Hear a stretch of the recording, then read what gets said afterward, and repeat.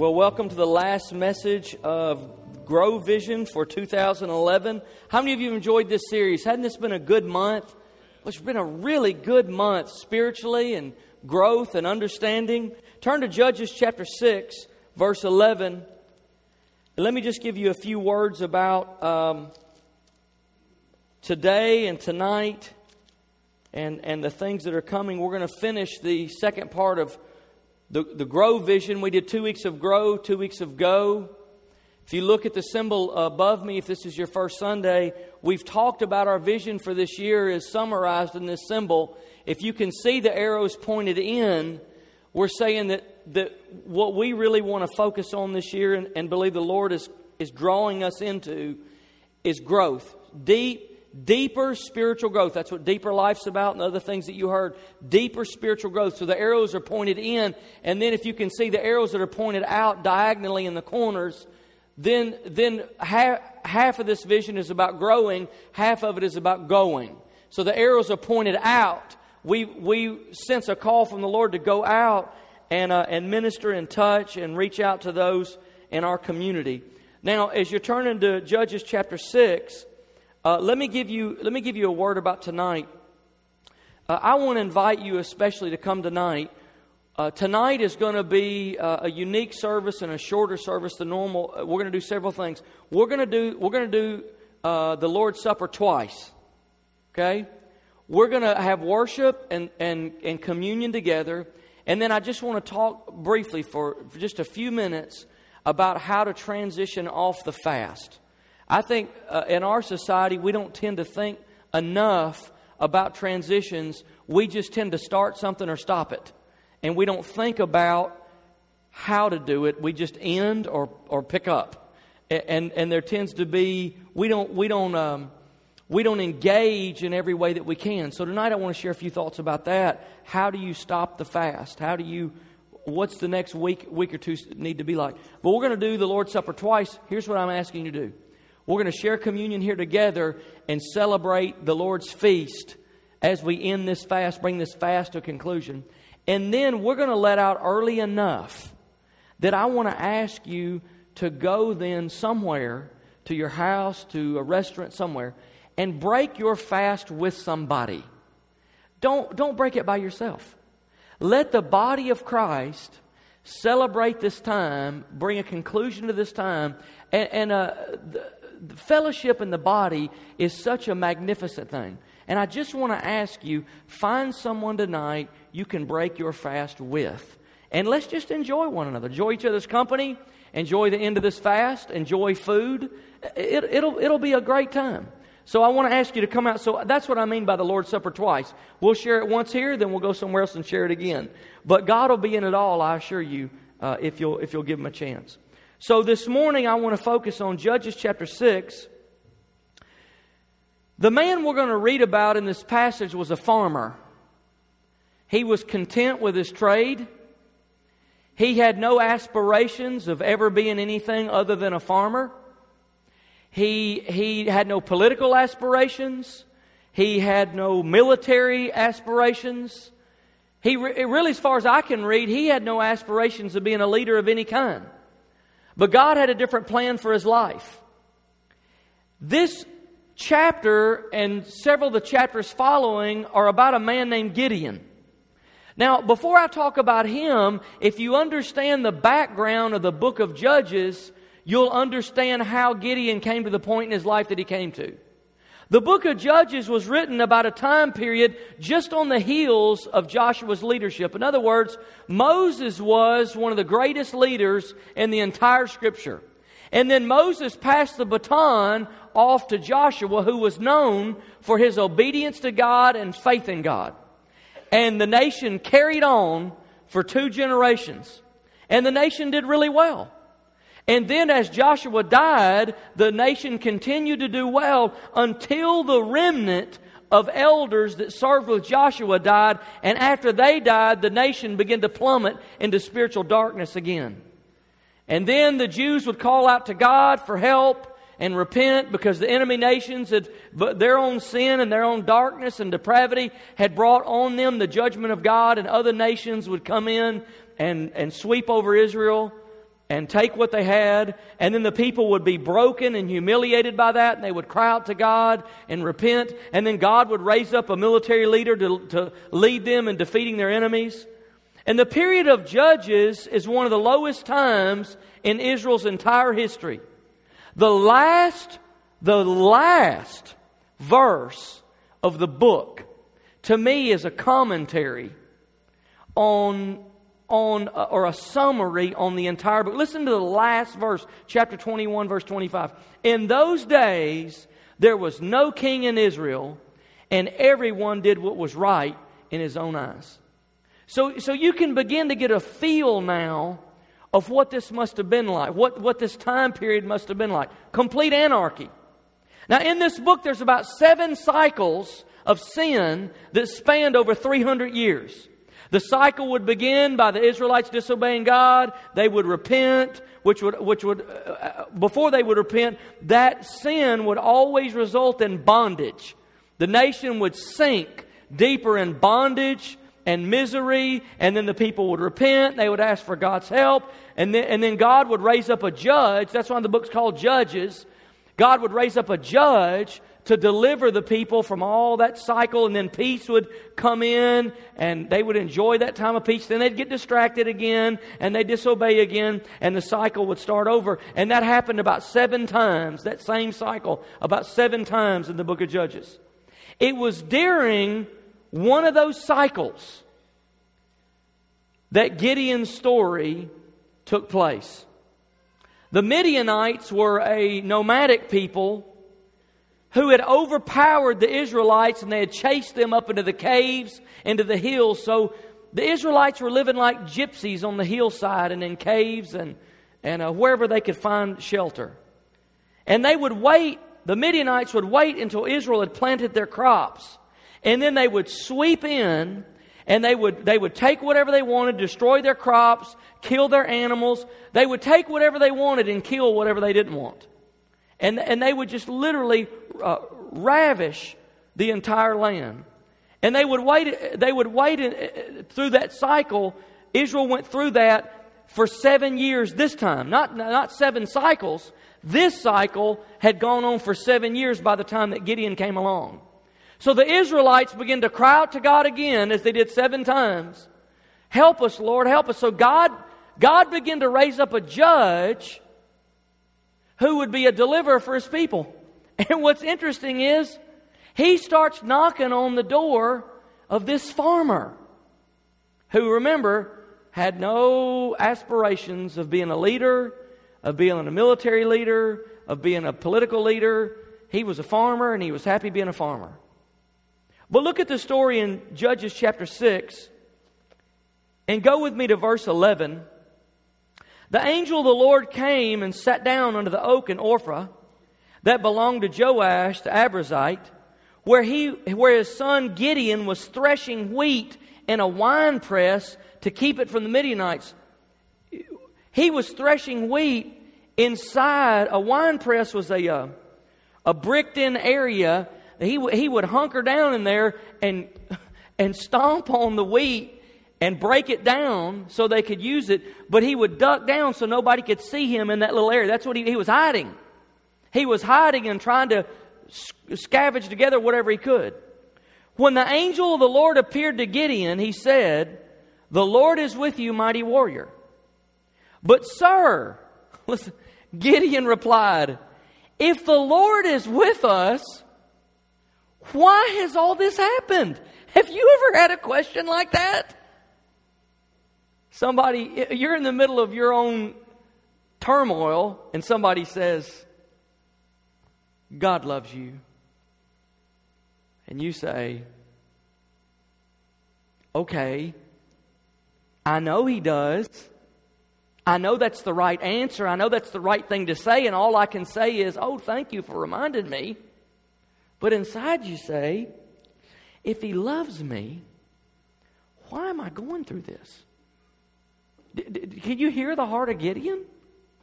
Wait a minute. Hang on. I've got a question. If God is with me, why am I hunkered down in this wine press hiding for my life to try to get a shrapnel of something to eat. If God is, this isn't my picture of God being with me. My picture of God being with me is riding in on a white horse and cutting their head off and taking their vegetables. He says, where are all His wonders? Where are all His wonders that our fathers told us about? Where's the parting of the Red Sea? And where's manna from heaven? And where's the cloud by day and the fire by night? Where are the miracles? Where are they? Did not the Lord bring us up out of Egypt, but now the Lord has abandoned us and put us into the hand of Midian? It sounds like to me He's saying, what do you mean He's with me? If you're with me, why have I lived for 7 years like this? Every time I plant a garden, the Midians come and take it. Why am I hiding in a wine press? What do you mean you're with me? Gideon's basically saying, is not.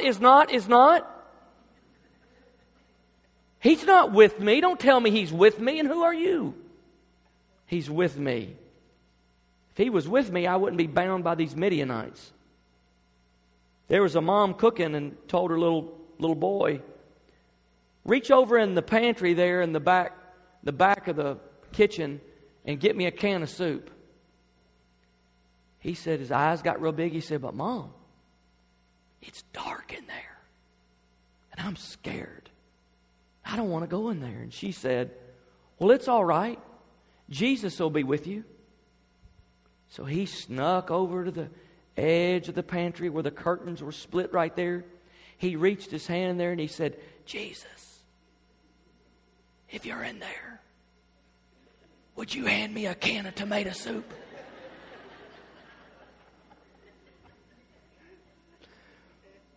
What does it mean that God is with you? I didn't get the instruction book with that one. What is it? See, the difference in that little boy and us is he's more honest than we are. What he means is, if Jesus is with me, do I still got to go in the pantry? What do you mean you're with me? Does it mean that I actually have to go public with my faith? Does it mean that my relatives who've always known me as one person have now got to become to know me as a believer in Christ? Does it mean that the people that I work with have to come to know me as a person who has put my trust in Him? Does it mean that I have to in some way display my belief in Christ? If you're with me, you may say, why am I going through this rough time? If you're with me, why do people react this way? Boy, this morning's devotional was good, wasn't it? Pastor Mark, that was good. Talked about opposition. Lord, if you're with me, I should share my faith, and everyone around should just respond to that positively. But it's not so. If you're with me, everybody should accept. If you're with me, why is this happening? If you're with me, why have I lost my job? There are a few things that are interesting to me in this story. One is, even though Gideon was being terribly oppressed by these nomadic people, God was with him. And I just got to say, from God's point of view in this passage, the angel thought God was with him, and God thought God was with him. It was Gideon that didn't think God was with him. And can I just say this to you this morning? Just because you're down today, if you're down, doesn't mean God's not with you. Just because you're hurt or sick or wounded or lost your job or discouraged or depressed or have had a hard time doesn't mean maybe you're not successful right now in the things that you want to be successful in. Maybe you're not. Maybe you're in that season of life. Can I tell you, it doesn't mean God's not with you. To me, that's not bad news. That's good news. If He's with me even when I'm down, then He'll surely be with me when I'm up. He said, I'll never leave you. I'll never forsake you.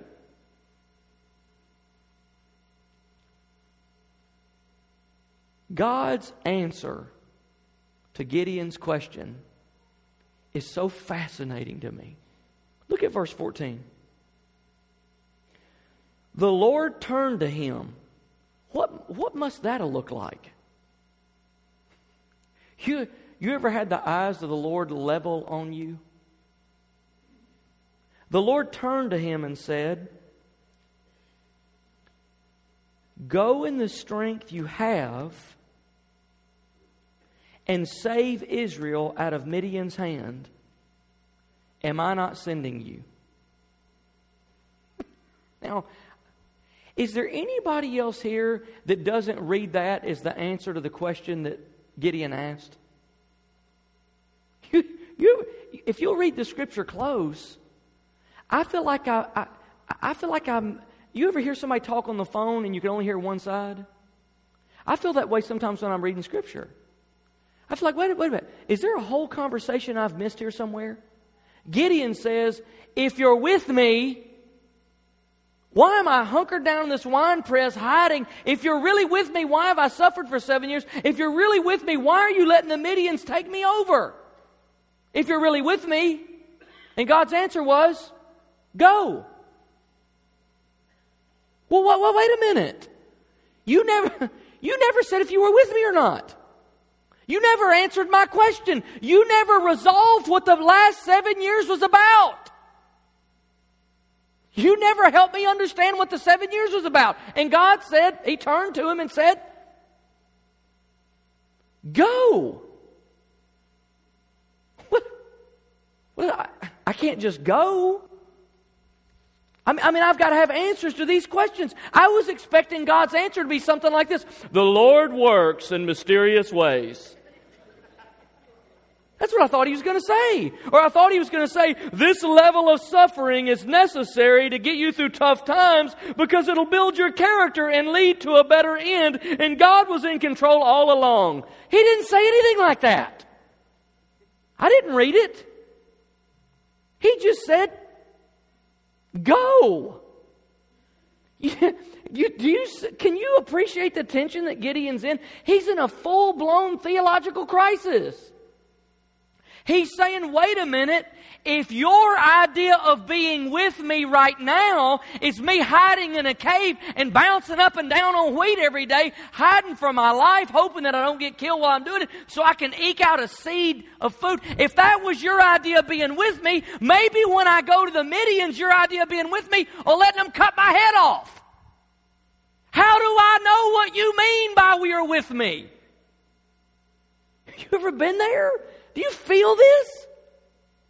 You ever been, God, I thought you said. I thought you told me. I thought you were with me. I thought this is the way it's going to be. I thought your word said, why? Why am I going through this? Gideon's saying, wait a minute, I'm not sure we're working off the same definition of with me. Because when I see with me, I don't see ran up into the hills, hiding in the back of a cave like a wild animal for my life for 7 years. That's not what I pictured when you said with me.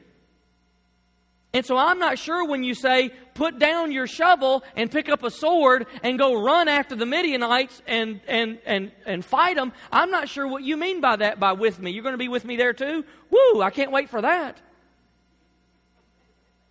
With me. He's saying, let's at least make sure we're all playing off the same playbook before I leave the wine press. Because they can't see me in here. When my wife and I took our first full-time ministry role, we moved to Auburn, Alabama, and stayed. Let me give you the background. When I was in Bible school, I heard all these statistics about how long ministers stay in one place and what a lack of integrity it is to stay in a place a short time and not really get to know people and invest deeply. And so I had just committed in my heart, I'm going to change the statistics and I'm never going to be one of those people and I'm not going to shallow out on my integrity like that. And so it was very, very important to me. And so we moved there to Auburn and the short story is we stayed 8 months.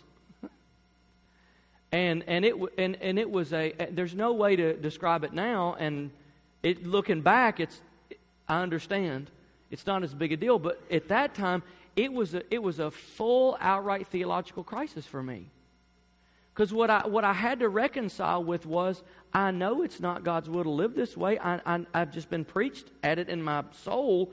I've received it in my heart. I know it's not right to do these kind of fast changes. But then here I was right on one. And so what I had to ask myself then, if it's not right to do this, then was it right to ever come here in the first place? Did I even hear God at all? And in the middle of that, then I had to figure out, if I thought I heard God and I didn't hear God, then maybe I can't hear God. And maybe the place I'm about to move's wrong too. I mean, if I can't hear God, I can't hear God. And then there's something wrong with my ears. And if I thought I was sure then and it was wrong, then maybe I'm wrong now and I don't know it. And it was just an outright faith crisis for me. But in the middle of it, here's what's funny. In the middle of it, it just kept sounding like to me, I heard God say to me, go to Florida. And Stacy and I were praying together about it, and she had the same sense. And go to Florida, go now.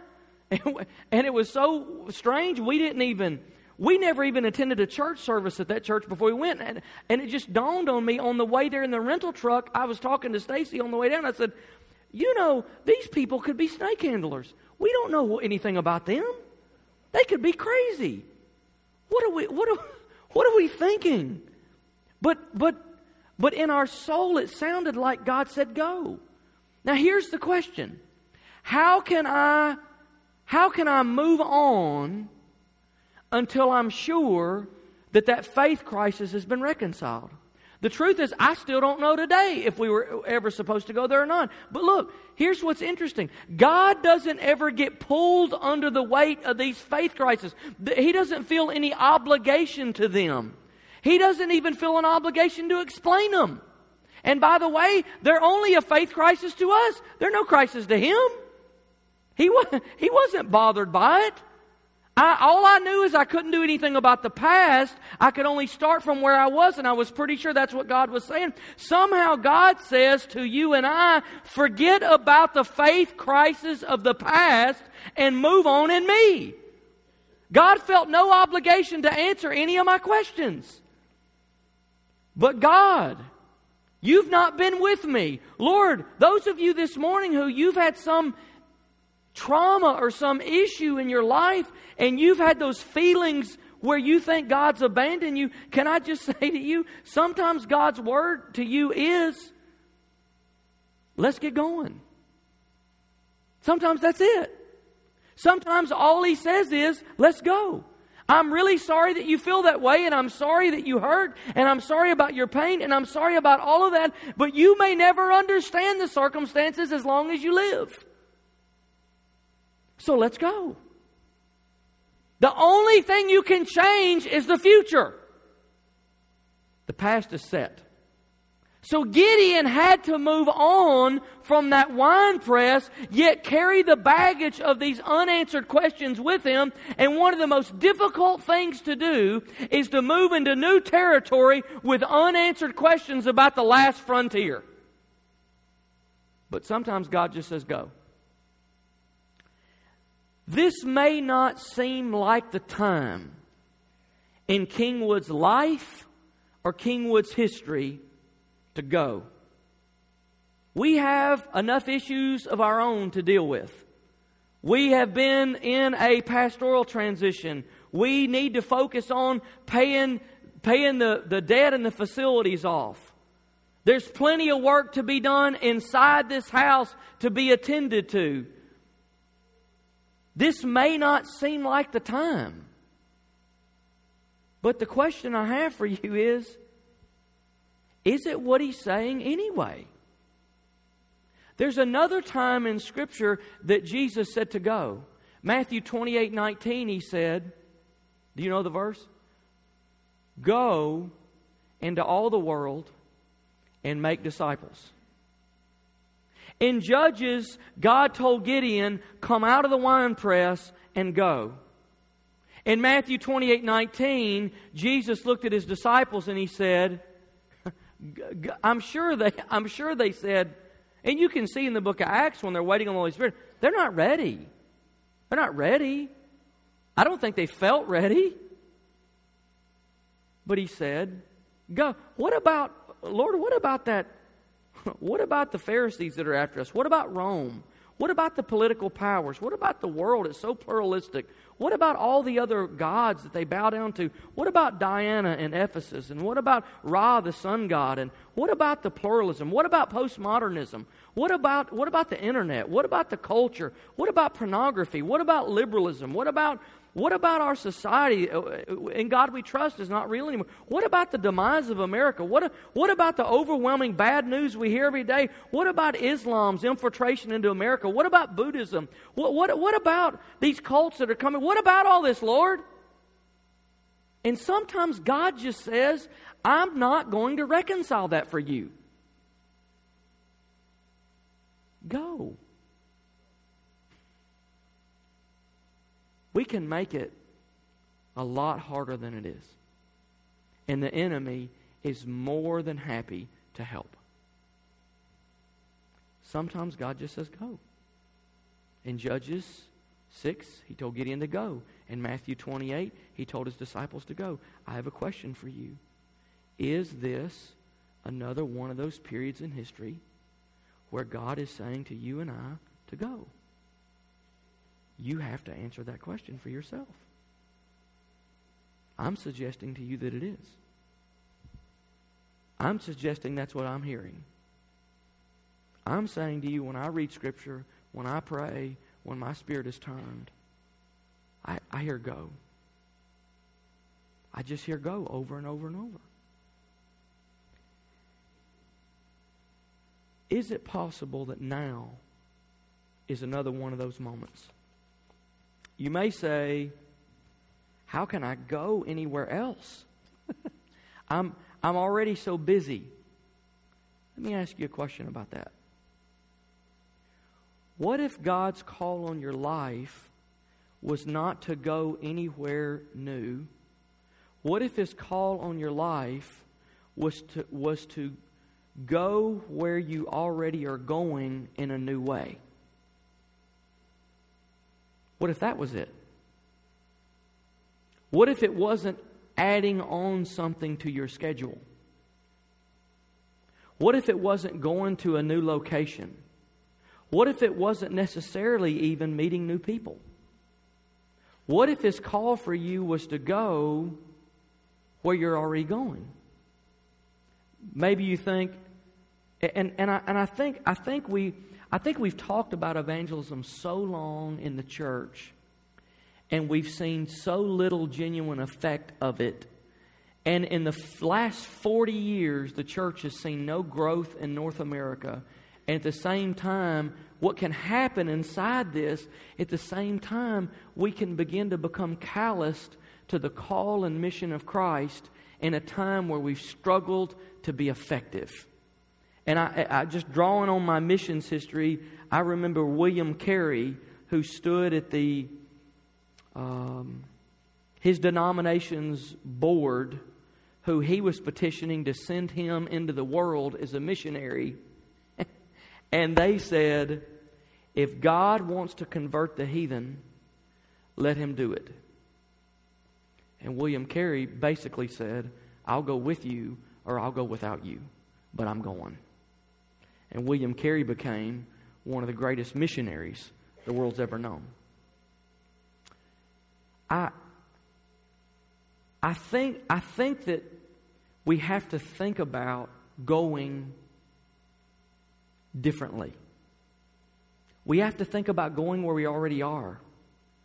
Maybe one of the reasons that we have been so little in effectiveness is because we have approached evangelism as a program. It's a packaged, you can hear somebody witnessing to somebody. It's like a conversation going like this. This is what they taught me at church to say next. For all have fallen short of the glory of God. For the wages of sin are death. And people recoil against that. What if there was a way to engage in evangelism that wasn't marketable or a program, it was a relationship? And this is what I've been saying, and I'm going to continue to say. Evangelism in the 21st century American culture is by virtue relational. And so inside your bulletin this morning, what I've given you is an evangelism plan for the spring. If you look at, I put 2 or 3 copies in every bulletin. So if you don't have a bulletin, this is an incredible time to be the body of Jesus and share. So look around. If somebody's got a bulletin next to you, or if you've got a bulletin, look around at the people next to you. If you see somebody without one, just hand them one. We talk about going global a lot. This is our going local. Go local. Here's what I'm saying. Maybe we could go local in a relationship this spring. So basically we've said if you can do 2 things a month, you can start to go.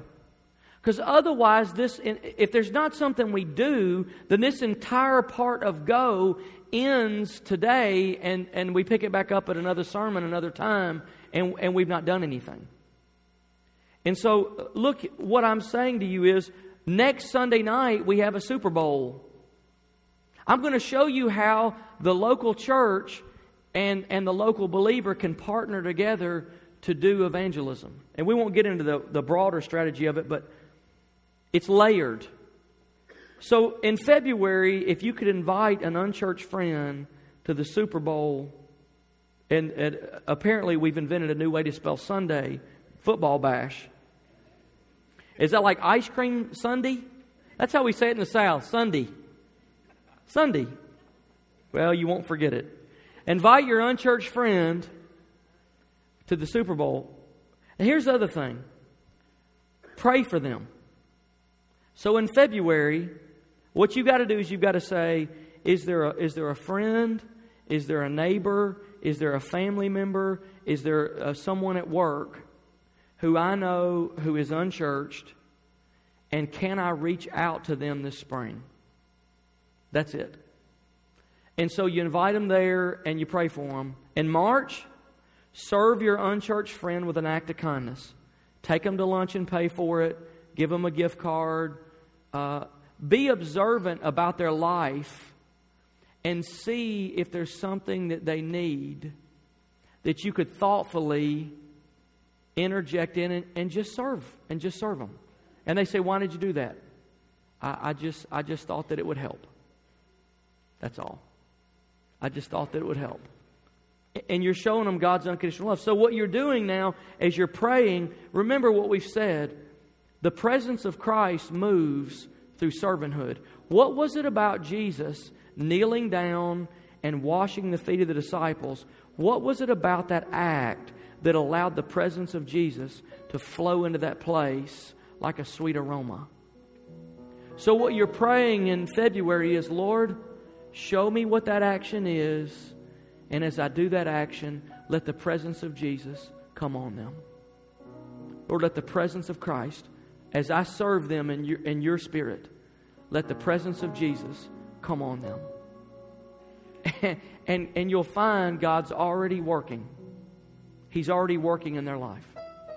And then in in March, the last Sunday morning of March, we're going to dedicate to serve unchurched people. So what we're going to do is have what would look like a very normal Sunday morning, but I'm going to be sharing that day the salvation message.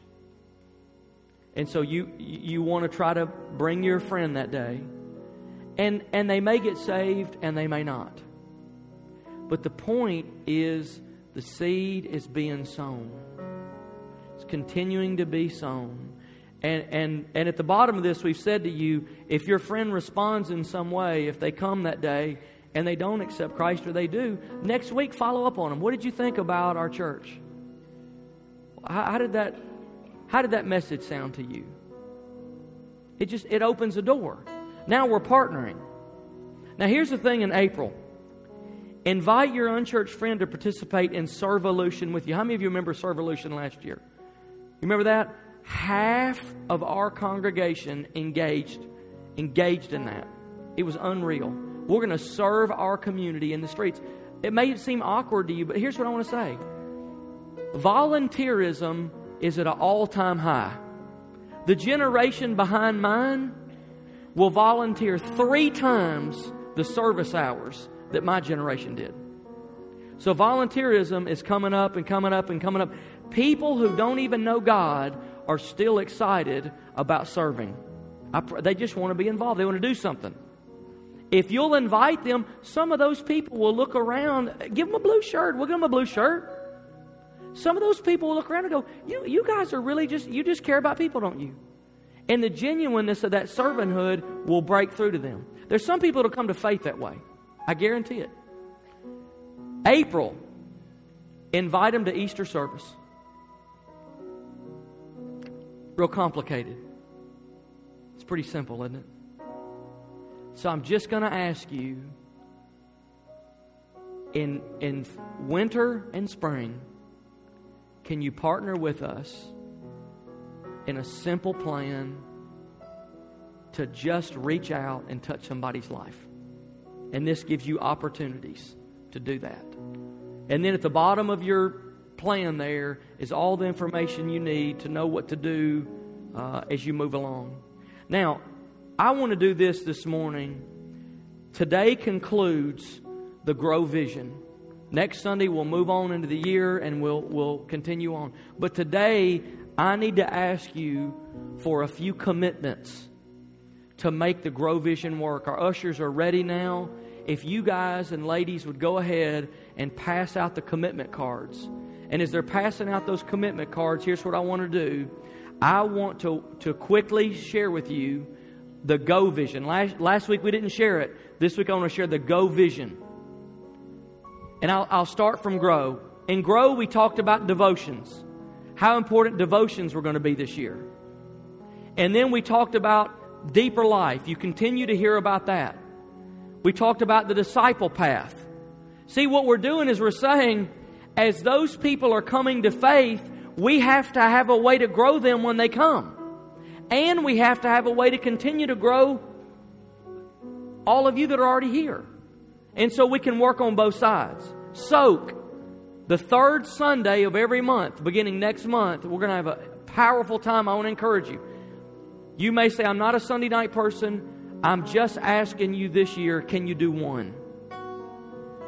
One day retreat will build your devotional life. The CBC Leadership College is starting in August, and we have a few folks that are beginning to enroll already. Now here's the Go Vision.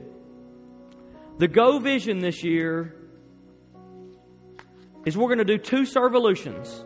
One this spring, one in the fall. You know what Servolution is? We just go out and serve our community. Get as many hundreds of people as we can in one day and blitz our community in just serving. Physically, tangibly, loving and serving.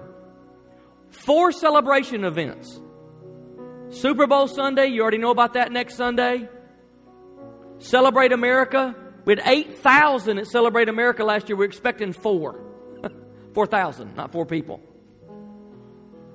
Block parties. Trunk or treat. When I first moved here, I sat down with the mayor of Alabaster, Mayor Frings, and I asked him, what is the greatest need in our city? You know what he said?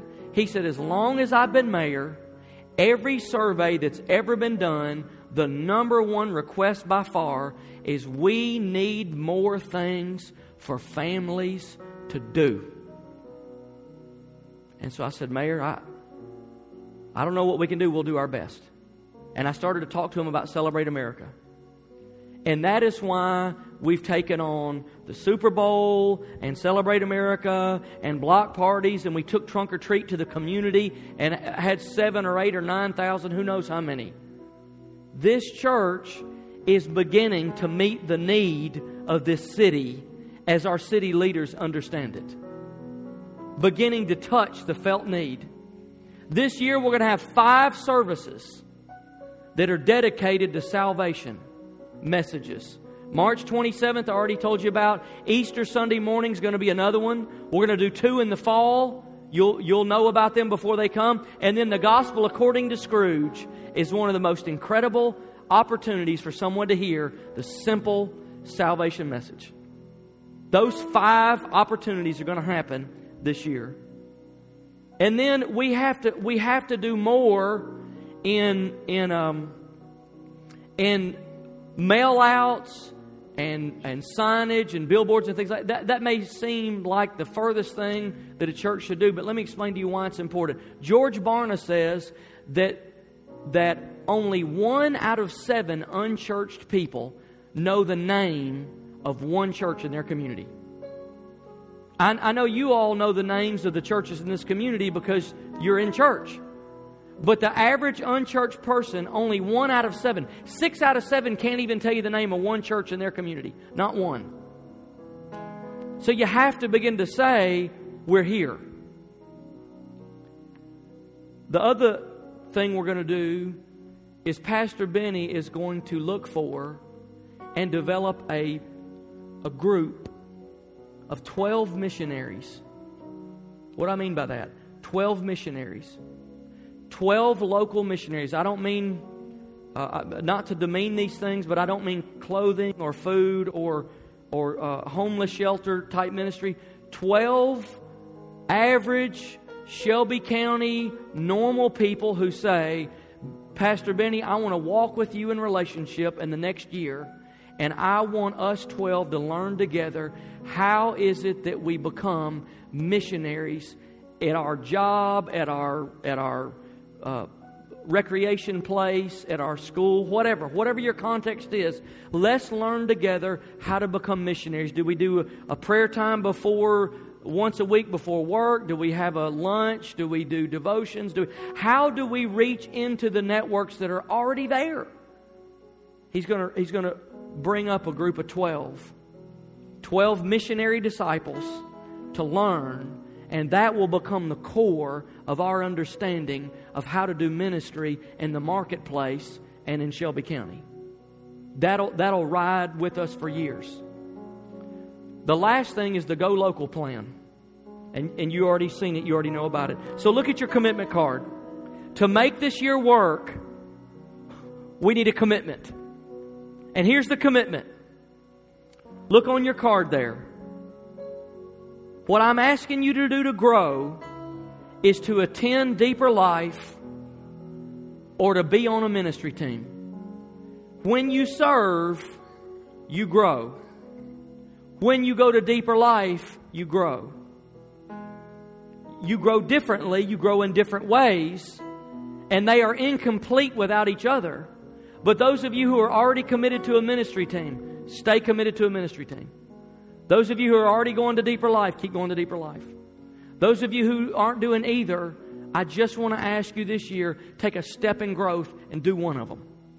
Do one of them, because you're going to grow. You will grow. Soak. Can you make a commitment? We'll probably have 10 or 11 soak services this year. Third Sunday of the month, third Sunday night of the month. If you'll make a commitment to attend soak, just say, look, I've got this schedule, I've got this, I've got that, I got the other.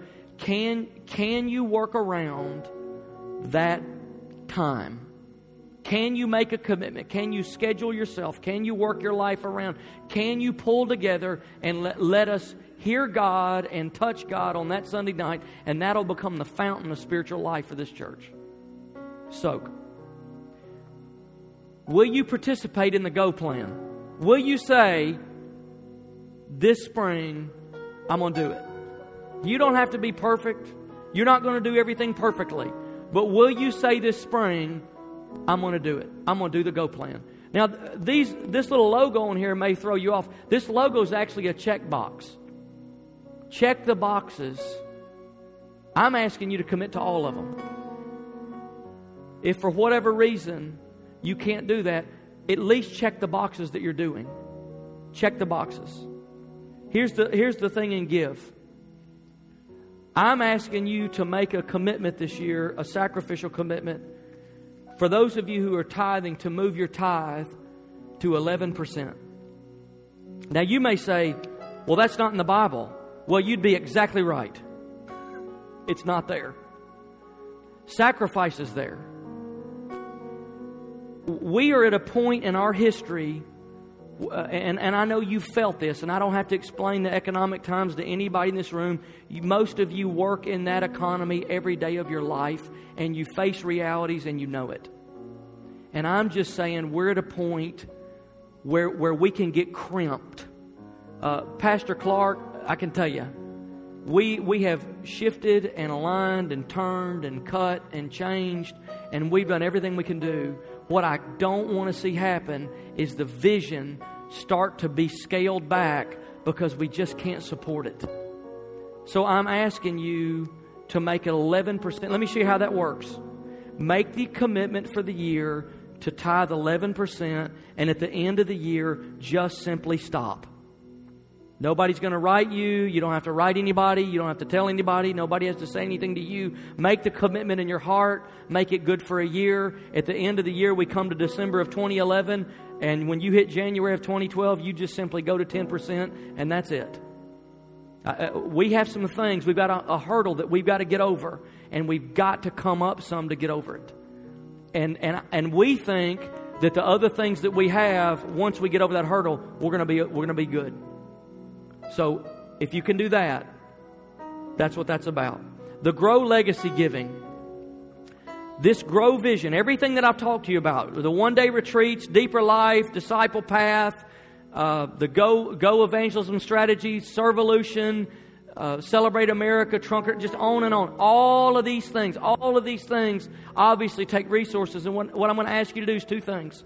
One is, you can give to the Grow Legacy Fund, and that fund does two things. It continues to pay the debt down on our Legacy Center. Last year, we paid down $100,000 in debt, and we are just over $600,000 on the Legacy Center now. If you can keep paying into that fund, we want to keep lowering the debt and raising the vision. And your giving will do that, as well as your giving will fund the vision.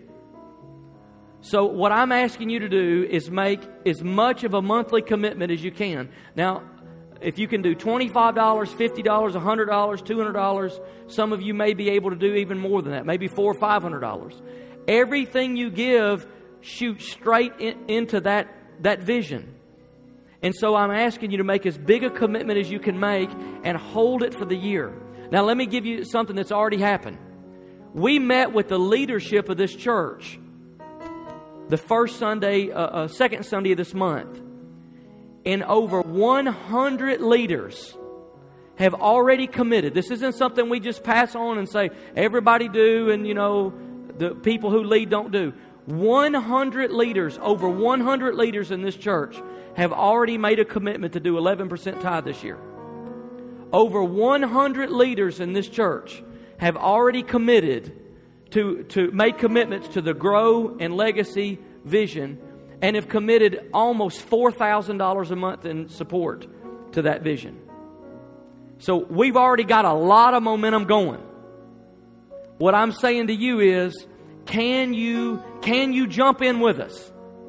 Over 100 leaders have already said, I'll go to Soak. Over 100 leaders have already said, I'll go to Deeper Life. Here's what I'm saying to you this year. If we can grow, and we can go, and we can give, then what's going to happen is your life and my life is going to change, and this church is going to change, and this community is going to be impacted and will be different than it is this year. It's that simple. If you can grow, if you can go, if you can give, you'll see change. God's going to do change. He's going to do change in us that we need. So here's what I'm going to ask you to do. You've had the card. Oh, here in this area, when you're filling this out, let me tell you what the carrier things, the cell carrier. We've got a way now to send you updates by text.